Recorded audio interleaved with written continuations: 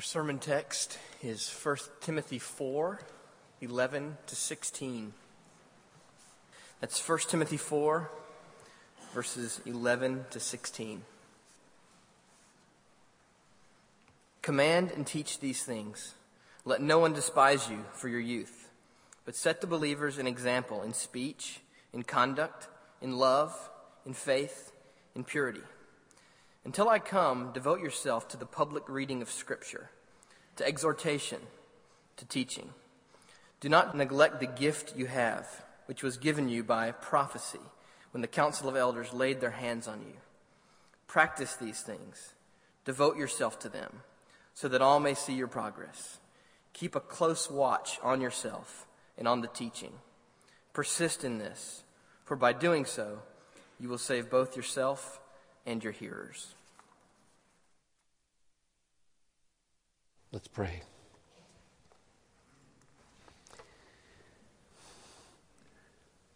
Father, some children who are mentally handicapped or physically handicapped will never lead the lives their parents dreamed for them. Ever. Until the end comes. They'll be 6 months old all their lives. Or 2. In a chair. In a bed. The parents never planned it, never dreamed it. And it is their calling now till they're dead.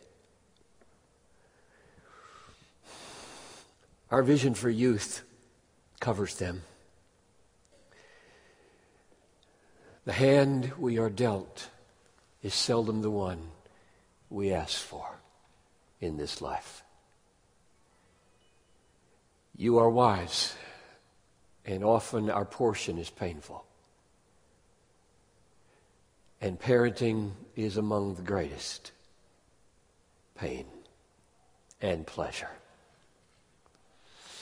So as we launch into this series on a vision for the next generation, seed it with everything good,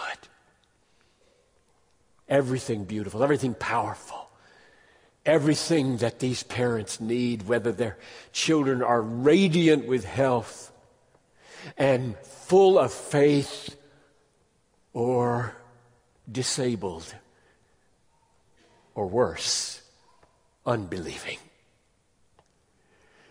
So God, come, help us. We 5 who will attempt this vision, help us. Through Christ I pray. Amen. Just a word of encouragement. This is a parenthesis. I want to say it in relation to last Sunday's message on evangelism. 2 things. I said at one point in the sermon, you remember, you give stuff out on airplanes, you give stuff out in the neighborhood, you just drop a word here and there. Sometimes you feel like you've blown it entirely. That was a lame witness for Jesus, and nothing is in vain. Remember that line? A guy comes up to me in Louisville, takes my hand, pastor, and he says, just for your encouragement, got a guy in my church. You were reading the Greek Testament a few years ago on an airplane. He's sitting beside you. And he looks down and he says, what's that? And you explain the Greek New Testament and the gospel, and you give him a copy of Desiring God. And he got saved, and he's in my church now. That's encouragement number 1. Number 2 is that the attendance at the Tuesday night evangelistic venture was tripled this last Tuesday, and those guys just tell me, carry it on, come on, grow it up. So come on down, the water's fine, both South Campus and here, and they got some plans at the North Campus Fred was telling me about too on the third Saturday thing, but I better not jump the gun, let Fred explain that later. Okay, close that parenthesis. This message is the first of 5 messages that I'm to launch concerning a vision for the next generation. How all of us, parents, wider family members, empty nesters, single folks, the young people themselves, can help make a vision a reality that is coming into being. I will be followed by David Michael, Sam Crabtree, Kempton Turner, and Greg Harris over the next 4 Sundays while I'm on writing leave. Another parenthesis. The elders give me a month a year to make sermons become books. And that's what I'll be doing in May. Hopefully the marriage series that I did a year or so ago. Would you pray with me? All of us pray about that. And here's a way you can really encourage a pastor while he's away. 1, do lots of witnessing so the stories abound. And number 2, don't let up in your giving. Sometimes when I go away, the giving goes away. That's not good. That doesn't encourage me. So, do electronic giving if you have to. If you go away for something, just go online and do your giving or send it through a friend. Just encourage me with the news when I get back. They gave. Close that parenthesis too. I hope that all the children watching this by video and in this service, the young people, teenagers, will pay especially close attention. This is designed in large measure for you, but not only for you. One of the premises of this vision that's emerging is that living for the glory of Christ does not go on hold until you're 18. There is a 6-year-old way to live for the glory of Christ. There's a 10-year-old way to live for the glory of Christ. There's a 16-year-old way to live for the glory of Christ, and on. It doesn't go on hold. You don't stand around waiting for, there's a day when I'm adult and think about my life as counting. You don't wait for that. Soon as you're conscious of Christ and put your faith in Christ, you think that way. That's the premise of the vision that is emerging. There's a way for parents, church leaders, and all of us to create a matrix of relationships and teachings and expectations and blessings that awaken young people to the emptiness and the vanity and the aimlessness of popular youth culture, and gives them a vision for Christ-exalting significance in their preteen years and their teen years, with no thought anymore of, I just play now and get serious about life later. So let me give you 4 personal reasons for why I am thrilled to launch this series before I go. Number 1, the Lord Jesus, in recent years, has made it very clear to me that part of His call on my life is Psalm 71:18, which goes like this. So even to old age and gray hairs, O God, do not forsake me until I declare your might to the generation that is to come.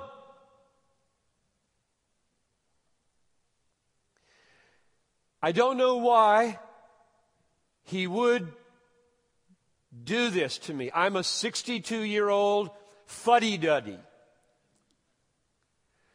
And whether it's San Luis Obispo or Wales or, where was I just, city? Louisville.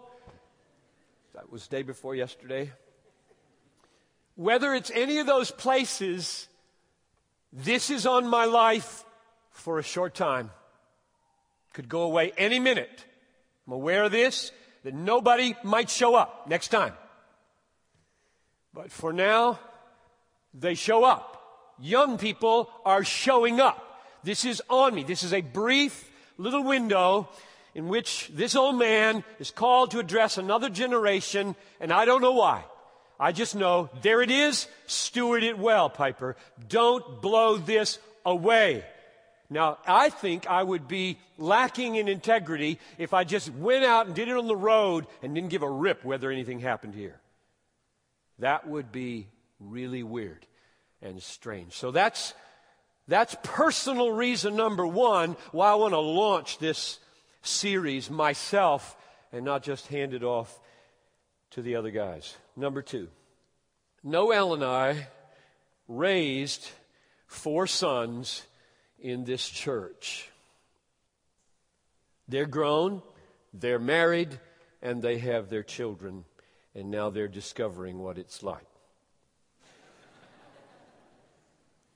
I will never cease, and I hope this is true, I mean never cease to thank God for Bethlehem Baptist Church as a place to raise my children. I gave thanks to God all through their little years, their teen years, and as they moved on out, I thanked God because my boys on vacation wanted to come home to go to church. What an amazing thing. Now, amazingly, by another grace, we're raising a daughter. We, unlike so many, get a chance to do it all over again. The parents of 12-year-olds in this church are the age of my children, or at least I am old enough to be the father of the parents of the people who have children my daughter's age. If that makes any sense to you at all. This is a most remarkable thing. I can hang out with other parents and they're young enough to be my children. And the sweet thing about it is it just keeps me right in the thick of the youth ministry. And I get a chance to do it, I hope, better with Talitha than with my experimental boys. That's number 2. Number 3, I tremble at the thought that our church might have it ever said of us this. This is Judges chapter 2, verse 10. And all that generation also were gathered to their fathers. And there arose another generation after them who did not know the Lord or work that he had done in Israel. How can that happen? A real simple explanation for how that can happen. The parents didn't tell them. Didn't tell them about the Exodus. Didn't tell them about the Jordan River crossing. Didn't go out to the stone pile. Say, see that stone pile? Let me tell you what that means. They didn't do it. They just were carried away with the culture into which they had been given by God. I don't want that to happen. I would like very much for our church to work hard. You know, you can read, I'm not going to give you the statistics because they vary all over the place, but they're bad no matter where you look. At the number of evangelical kids who, when they're done with their 18 years in the church, are gone. They're gone. They're gone from the church. Huge numbers. What's that? What is going on there?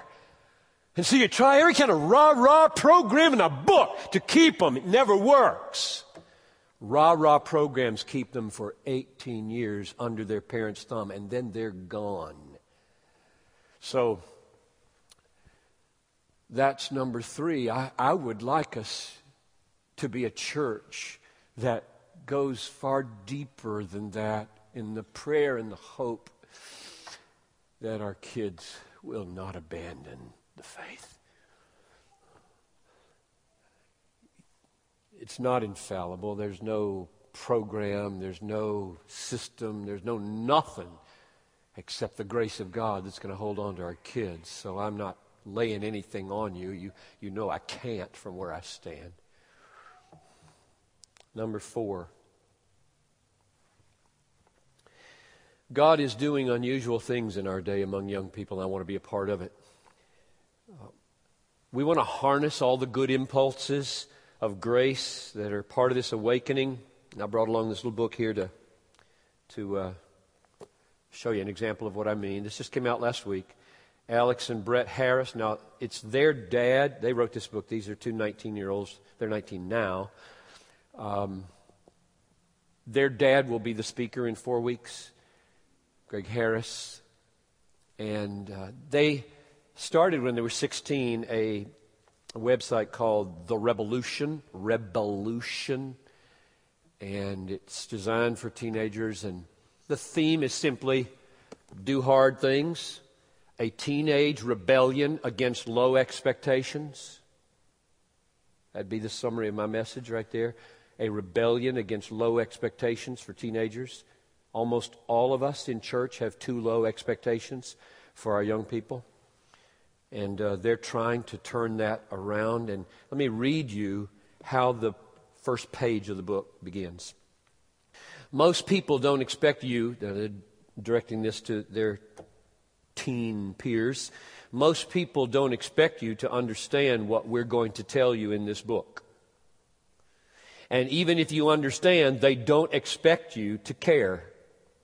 And even if you care, they don't expect you to do anything about it. And even if you do something about it, they don't expect it to last. Well, we do. And we do. It's those low expectations. It's parents who expect rotten teenagers who probably get them. So I think we have some things to learn from each other here, those who've done this better than others of us. Would you turn with me to 1 Timothy chapter 4? Those are my 4 personal reasons for why I'm happy to be doing what I'm doing right now.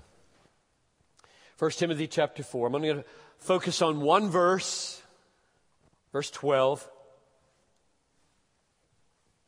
I'll begin with the verse. I'll make about 4 comments on it briefly, and then I'm going to step back and get the big biblical sweep of the meaning of youth and where we're going, I hope. Here's the verse. 1 Timothy 4:12. Let no one despise you or for your youth or despise your youth, but set the believers an example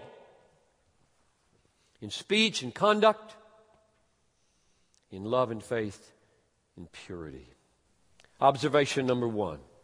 Youth is often looked down on because of attitudes and behaviors that are annoying or immature.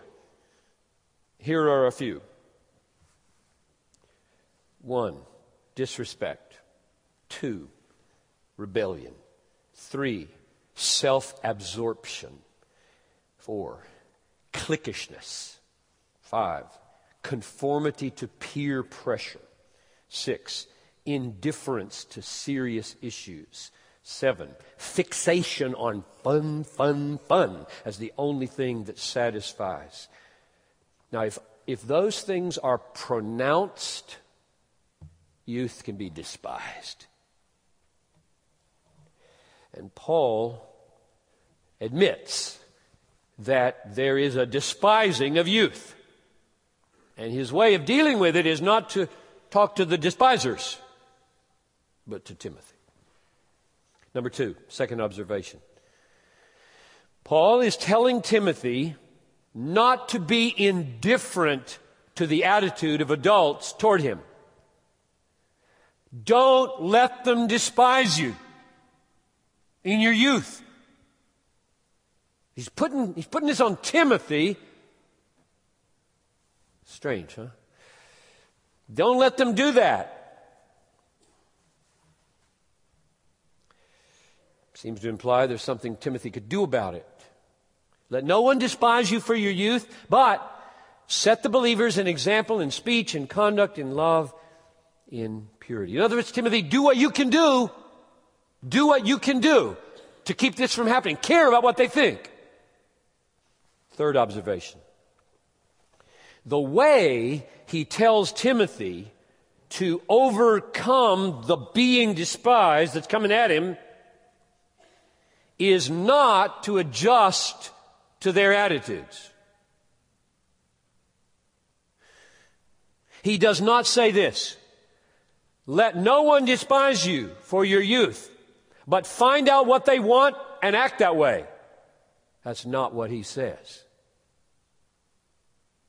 This is not man-pleasing going on. This is not parent-pleasing. This is not church leadership pleasing going on here. What does he say? He's saying that peaceful relationships between you and adults isn't absolute.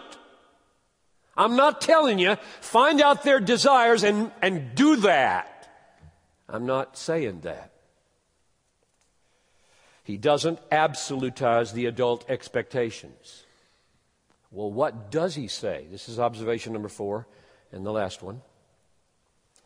He says, instead of looking to the adults and what they want from you, you look to the Word of God and act and speak in the features like love, like faith, like purity. You weave all of that into your words, and you weave all of that into your actions, and that is the way I want you to strive against being despised. If he were saying more, and I'm going to say more, he would say, doing that will get you despised by some adults. You stand up at school for abstinence, for example. You can have a little class survey here. Okay, everybody thinks that abstinence till your marriage and purity and abstaining from sex is a wise thing to pursue. You want to raise your hand right now, and 2 hands go up out of 30. The teacher has his way of communicating. I don't admire that. I'm not saying, and Paul's not saying, all despising coming from adults is a bad thing. It isn't a bad thing to be despised by fools. It's a good thing. And I'll give you texts that use the very word I just used later. So, this text is a summons to Timothy. Timothy, if you think there's nothing you can do about this issue of the attitude towards youth, you're wrong. Have high expectations of yourself, and many despisings will fall away. Others will come, but the ones that matter will go. Lock yourself into the Word of God, Timothy, and let your action, your word and your deed become pure and faithful and loving, with a view towards setting an example for others. We'll come back to that shortly. So the main point in the text seems to be, don't have low expectations, Timothy, of the impact you might have in the life of adults. You think it's all about them influencing you. I'm telling you, it's about you influencing them, son. Now, how many of our young people think this way? How many of their parents think this way? 10-year-old, 12-year-old, 16-year-old, 19-year-old, I'm called to set an example for adults. Anybody think that way? Why not? No reason, just tradition. We know that adults are supposed to set an example for children. That's a given. We don't need to talk about that. Adults are called to set a good example for children. The question is, any calling on a child's life? Soon as he knows Christ, can read a Bible? You bet there's a call on a child's life, a teenager's life, a 20-something's life. You don't wait until you get 18 to think, well, maybe I could influence somebody for Jesus. No way. Don't adapt to the low cultural expectations for youth. What is the cultural expectation for youth in this society? Play video games. Go to rock concerts. Wear cool clothes. Play. That's a pretty empty vision. So rebel against low expectations. Rebel against. They're coming in June. Go to the Minneapolis Convention Center and be a part of that. Now, let me step back and get the big picture. Just kind of, okay, there's Paul saying something about do what you can do, Timothy, about being an example for adults and getting rid of all the despising you can and getting the kind you need to get. Now, what about the rest of the Bible? Let's just do a big survey here, kind of thematically work our way through how children move towards this. There are 8 of these steps, and we'll just bang through them as quickly as we can. Number 1, all children are born sinners. Not just doing sin, but being sinners. Psalm 51:5, David, after committing adultery with Bathsheba, traced it back to the womb of his mother. Not the fault of his mother, the womb of his mother. Behold, I was brought forth in iniquity, and in sin did my mother conceive me. He accepted responsibility for his adultery, but he knew it had roots in his nature. And all of our sin has roots in our nature. We won't ever magnify Christ as we ought until we admit at age 6 or 60 that we not only do bad things, we're bad. There is a glorious redemption, which is why you're not hurting a child's self-esteem to teach him that. If you try to go the other way and say, oh, you can't say you're bad, you have to say you do bad things, what will you do when the child wants to discover what the meaning of new birth is? Just a behavior modification? It is not behavior modification. It's nature revolution. So, the first thing we learn from the Bible is that we all are, and our children are, and it started from the beginning of their existence, guilty and sinful. After the flood, judgment on the whole world, a few human beings left, get a fresh start. God said, I'm never bringing this flood again. And you know what the reason he gave was? For the intention of man's heart is evil from his youth. Nothing's changed. I'd have to give a flood every generation. I'm not. I'm going to do this another way. I'll fix this problem another way. Every human's heart corrupt from youth. Folly is bound up in the heart of a child. Proverbs 22:15. That's the first thing we need to know about all children. They're sinners. They need salvation, desperately need salvation. They don't just do bad things. They're bad. I'm bad. They're bad. I need to make sure they know I'm bad and that my bad attitude. We had a beautiful testimony at the father-daughter high tea today from Oscar and Gabby, where to the effect that an apology from a parent to a teenager is worth an atom bomb of goodness and reconciliation. Number 2, so first, sin and fallenness. Second, children need to therefore be taught the gospel, the whole story. They need to be taught this book. This is the only hope for them. They need to be taught from the time they can understand a word, Jesus. Jesus. After they learn the word no, they should learn the word Jesus. Oh God, this is David. Oh God, from my youth you have taught me, and I still proclaim your wondrous deeds. From my youth, you have taught me. But God uses parents and churches to bring teaching to bear upon children's lives. Fathers, do not provoke your children to anger, but bring them up in the discipline and instruction of the Lord. Discipline and instruction of the Lord. What does that mean? So many parents, I fear, take it to mean moral demands followed by rewards and punishments. Discipline and instruction of the Lord. Moral demands followed by rewards and punishments. That's demonic. Teach them the 10 Commandments and spank them when they don't do it. That's the sum total of, in the Lord, we're instructing. That's demonic.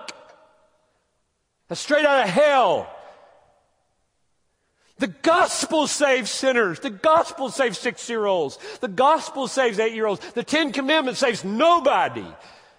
Spankings don't save anybody. And I believe in spanking. The grace of God in the gospel becomes, oh God, let it happen, the rule and the power by which our children live. So that's teaching. Got to teach them the gospel. Show them the gospel. Unpack the gospel. We'll come back to this. You want me to say more here? I want to say more. We'll come back at the end. Number 3. A child is now, by grace, through the Word of God, born again. And the evidence of it is faith in Jesus as Lord and Savior and treasure of this child's life. Might be 6, might be 8. It was right in that little cluster there where all my children made professions of faith. You, O Lord, are my hope and my trust from my youth. Psalm 71:5. O Lord, you are my trust from my youth. He trusted Jesus when he was little, and he's been trusting him ever since. That implies, does to me, just because of my history, I suppose, that you can be born again as a child and put your faith in him and not remember when it happened. My mother told me often, she's in heaven now, that I knelt by her at a bed in a motel in Fort Lauderdale, Florida in 1952. And with as much seriousness as she could detect, put my faith in Jesus. I don't remember a lick of that. Not that I'm, adjusting my brain to forget important things. I don't remember anything from when I was 6 or 5 or 4. My brain, I've already got early Alzheimer's, I presume, and may not last my tenure here, but I don't remember that. Now, what am I supposed to do? Question my salvation because I can't remember the point at which the Lord caused me to be born again through the living and abiding Word. No, this does not cause me to lose any sleep whatsoever. I walk with the Lord. You ask me, are you alive? I'm not going to reach for my birth certificate to prove that I'm alive. Sure, I'm alive. Right there it says I was born in 1946. See that? What could it? I'd say, I'm breathing. I'm alive, which is another way of saying, I know him. I trust him every day. I lean on him. He's my life. He's my treasure. This is my warrant that I'm born again. Not some memory of some little ambiguous event when I was 6 that I can't even know except through my mother's testimony. So we trust him. We trust him early on and keep on trusting him through life. So you got original sin, you got the teaching of the gospel, and you've got now, by grace, doesn't happen to every kid, born again and faith. Here's number 4. Original sin and all of our sinful choices that flow from it, because of the new birth and faith, is forgiven. Children must, with your help, experience the sweetness of the forgiveness of all their sins. Most children are legalists to the core. They only think in terms of what they've done wrong and if they can do enough right to fix it. And we just got to break that thing. And you break it with the cross, and you just keep hammering away, and he died for you, he died for you, and the only hope you have with him is trust him, trust him, trust him. You can't do enough good things to get him to like you. He likes you because of Jesus. Hide in Jesus. The human heart doesn't want that. Little children don't get that. They are legalists to the max. And when parents turn instruction in the Lord into teaching the do's and don'ts and smack when they don't, this is not helping. You got to do that, but it's all got to be inside the gospel bubble. It's got to be inside the blood. It's got to be inside the righteousness of a Christ who saves another way. And little children don't get this easily, because adults don't get it easily. So the fourth thing is forgiveness. Sweet experience of forgiveness. To deal with your heart, the child's heart. Do you feel forgiven from daddy's criticism? Do you feel forgiven for the horrible thing you said to mom yesterday? Do you feel forgiven? And if they don't, then deal with it. Go deep with this until they know the blood cleanses from all unrighteousness. Number 5. Let me give you a text. I'm running over these. I forgot to give you a text for that one. Psalm 25:7. Remember not the sins of my youth or my transgressions. According to your steadfast love, remember me for the sake of your goodness, O Lord. Now that's Old Testament. If that were written in the New Testament, it would be for the sake of your goodness in Christ. And we know that's what it means now. That's a precious sentence. It always has been to me. Remember not the sins of my youth. Isn't that sweet? That God can actually put them so away that it is as though he's got Alzheimer's. As though. As good as it. Who would not want that? Anybody lived a childhood you want remembered down to the detail? Anybody got teenage years? You loved, oh, that was worth remembering. Write that in the book. Keep that on television. Not many. Not me. Say this to your children often. This is Acts 10:43. Everyone who believes in Jesus receives forgiveness of sins through his name. That's Acts 10:43. That's pretty clear. Everyone who believes in Jesus receives forgiveness of sins through his name. You say that over and over again to your kids who believe or who need to believe. Number 5. Now that the child is born again and believing and forgiven, God's going to treat them like his children. Namely, they're going to have trouble.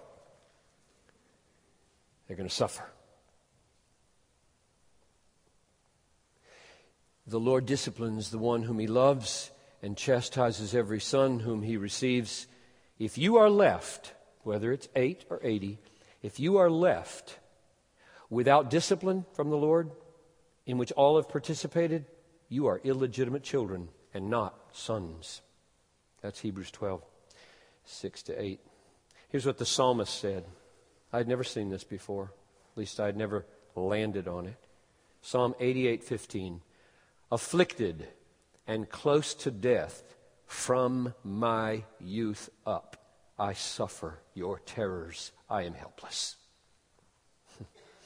Afflicted from my youth up. I think I could say that. Not serious, but my teenage, I swore I'd never make light of the horrors of my teenage years. I swore I would never look back on the discouragements and depressions and the acne and the nervousness and the friendlessness. I would never say, oh, those are just the teenage years. And to this day, I don't look back with ease upon the difficulty of being a teenager at Wade Hampton High School. Afflicted from my youth, said the psalmist. So that's the way it will be. We teach Theology 101 to a 6-year-old. Through many tribulations you must enter the kingdom. It's going to be hard at school. It's going to be hard in the neighborhood. It's going to be hard everywhere. You're going to get sick. I don't know if you're going to live your life beyond age 19. We're not going to play games here. We're going to say things that aren't true to our children. We're going to get them ready for the battle that's coming. Otherwise, they're going to be blown away by the sufferings that is waiting them. 11-year-olds die. 16-year-olds have their necks broken forever until the resurrection. And the whole plan is changed. I just got a note from Johnny Erickson Tata this past week. She was willing to... you know the sermons I preached on spectacular sins about a year ago, in which I argued that in all the horrible sins of the world, God says, you meant it for evil, I meant it for good. Now, Johnny Erickson is my chief testimony, if she'll give it to me, to write a blurb for the back of that book. I want Johnny Erickson more than I want anybody. And she sent it to me. Beautiful. What a theology. She didn't bargain for that.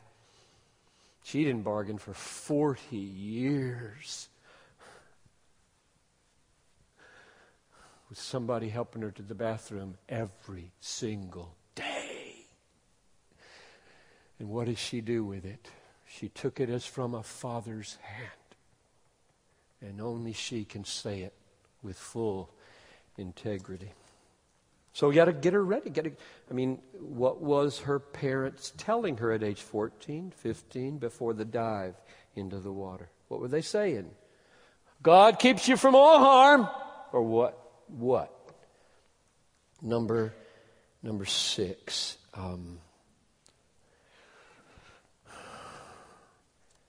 After sin, teaching, gospel, faith, forgiveness, trials. Those are my 5 so far. Sin, teaching the gospel, faith, forgiveness, trials.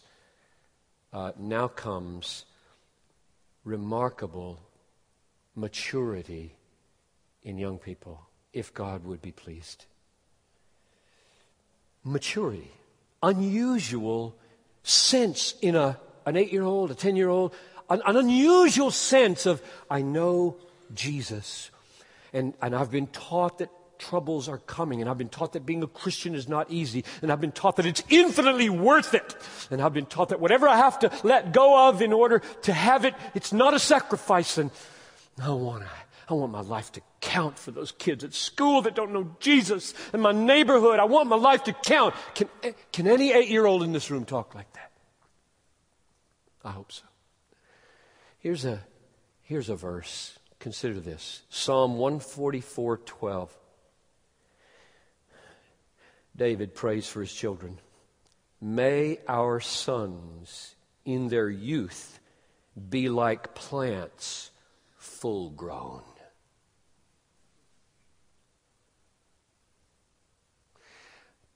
Please don't hear me saying they have to be mini adults. Mini adults. I know that there's a difference between a 10-year-old and a 31-year-old. I know that.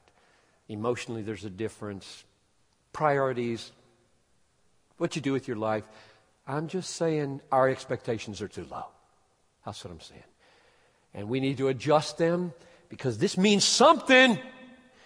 May our sons in their youth be like plants full grown. What's he praying? I think he's praying that their strength of faith and their fruitfulness be something like mature plants, already showing itself in his sons before they are mature plants. So, you reach what?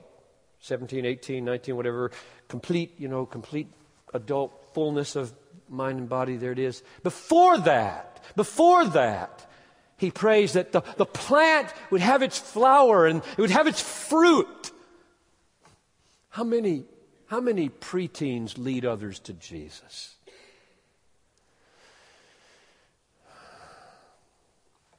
They can. They may be the most suited for it at school of anybody. What a fruitfulness that would be. Why were the Proverbs written? Why was the book of Proverbs written? Listen to this.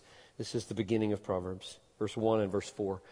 The Proverbs of Solomon, son of David, king of Israel. Purpose: to give prudence to the simple and knowledge and discretion to the youth.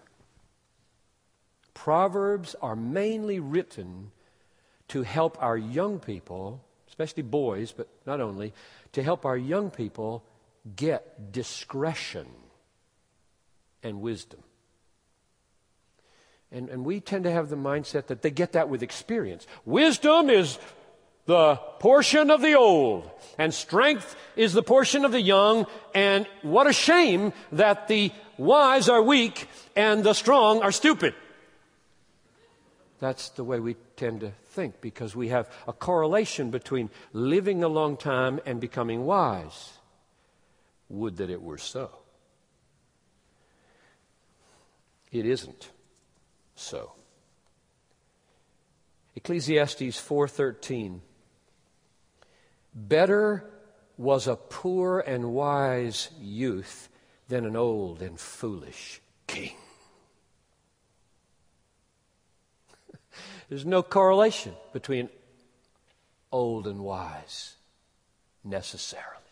And there's no correlation between youth and folly, necessarily. Better, this is chapter 4, verse 13 of Ecclesiastes, better was a poor and wise youth than an old and foolish king who no longer knew how to take advice. He had outgrown the means of wisdom and become a fool again.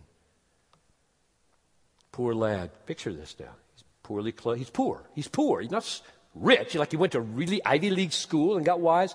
He's poor.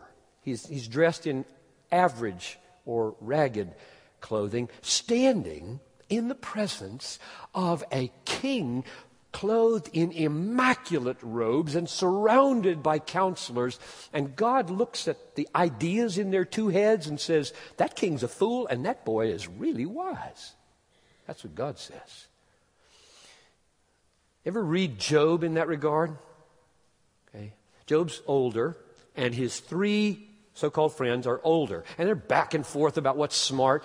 And in chapter 32, along comes this fellow named Elihu. Now, you got to decide whether you like Elihu or not. Scholars are divided whether Elihu is good or bad. I think he's good. I argued that when I gave my sermons on Job, but I'll just read you what Elihu said to the old men as a young man. I am young in years. This is Job 32:6 following. I am young in years, and you are aged.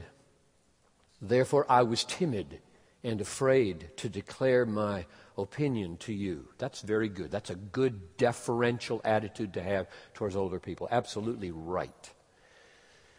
I said, let days speak and many years teach wisdom. But it is the Spirit in man, the breath of the Almighty that makes him understand. It's not old who are wise, nor the aged who understand what is right. So I'm not saying to my daughter, well, you're young and you really can't be wise and have discretion and depth of understanding now. You got to wait later. And all the old people you meet are wise. I'm not ever going to say that to her. I'm going to say, you bring your little mind into conformity with the infinite wisdom of God in Scripture early on, and you will outshine every teacher you ever get who isn't oriented on the Word of God. Number 7. This brings us now to two practical conclusions, 7 and 8. First, a conclusion for young people, and then a conclusion for parents. And we'll be back at the gospel. Young people, don't let the culture set low expectations for you and what you can accomplish for Christ. Don't let the culture around you, the people around you, define the level to which you might advance in influencing others for Christ. So here's the text. And I remember Tom Corey Dahl preached on this, I think just before he left us 25 years ago. He's been a pastor over in Wisconsin. Here's the text that he used and that every young person should take so seriously. This is Jeremiah 1:6. God and Jeremiah having an argument here about his youth. And he says this, Then I said, Lord God, behold, I do not know how to speak, for I am only a youth. And the Lord said to me, Do not say, I am only a youth. For to all to whom I send you, you shall go. And whatever I command you, you shall speak. So, young people, beware of saying, I am only a youth. I am only a youth. Let your youth produce humility, by all means, but don't let it produce cowardice. Don't let it produce faithlessness in your King, who says, I'll never leave you. I'll never forsake you. I'll be with you in things that you can't rise to, I will rise to. Don't say, I am only a youth, when God is urging you on to some venture for Him. That's number 7, to youth. Now here's the final thing, and it's addressed to the rest of us adults and those who have influence on children. Go at it this way. Oh, may God forbid that children growing up in our homes or in our church would say to Jesus, after they asked how to inherit eternal life, and He lists the 10 Commandments, and our children say, these I have kept from my youth.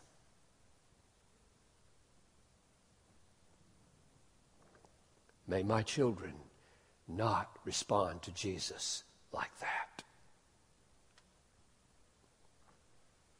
Why? What's wrong with that?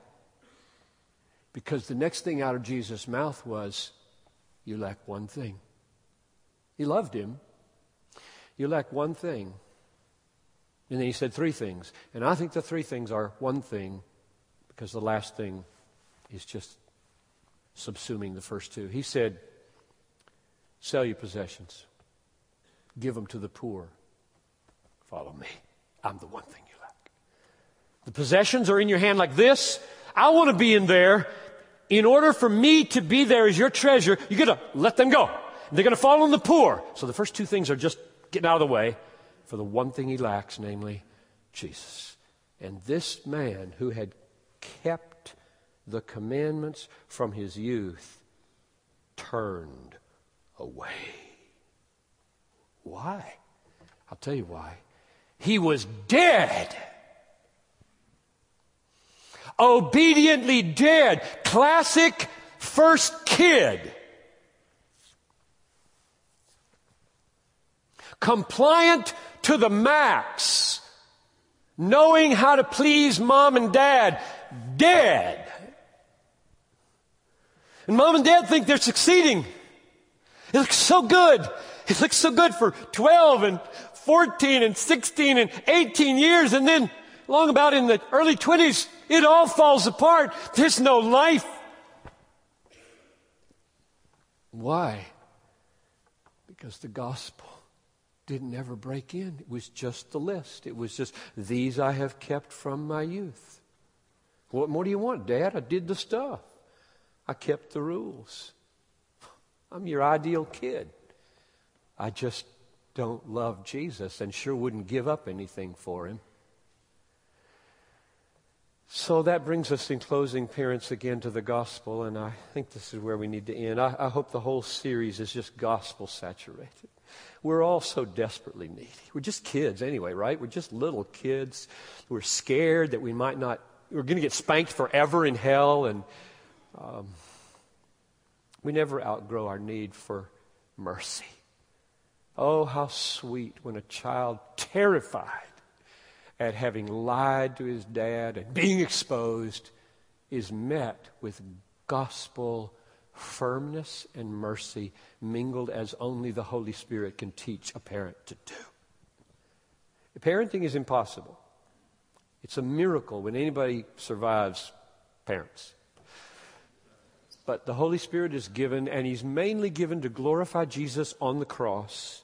And therefore, I'm just pleading with us as a church to be a gospel youth ministry, a gospel parenting church in which Christ is exalted, and children, youth, coming through these homes and this church, whether they have parents of their own or not, are coming through and they're feeling that their sins are forgiven by the blood of Jesus.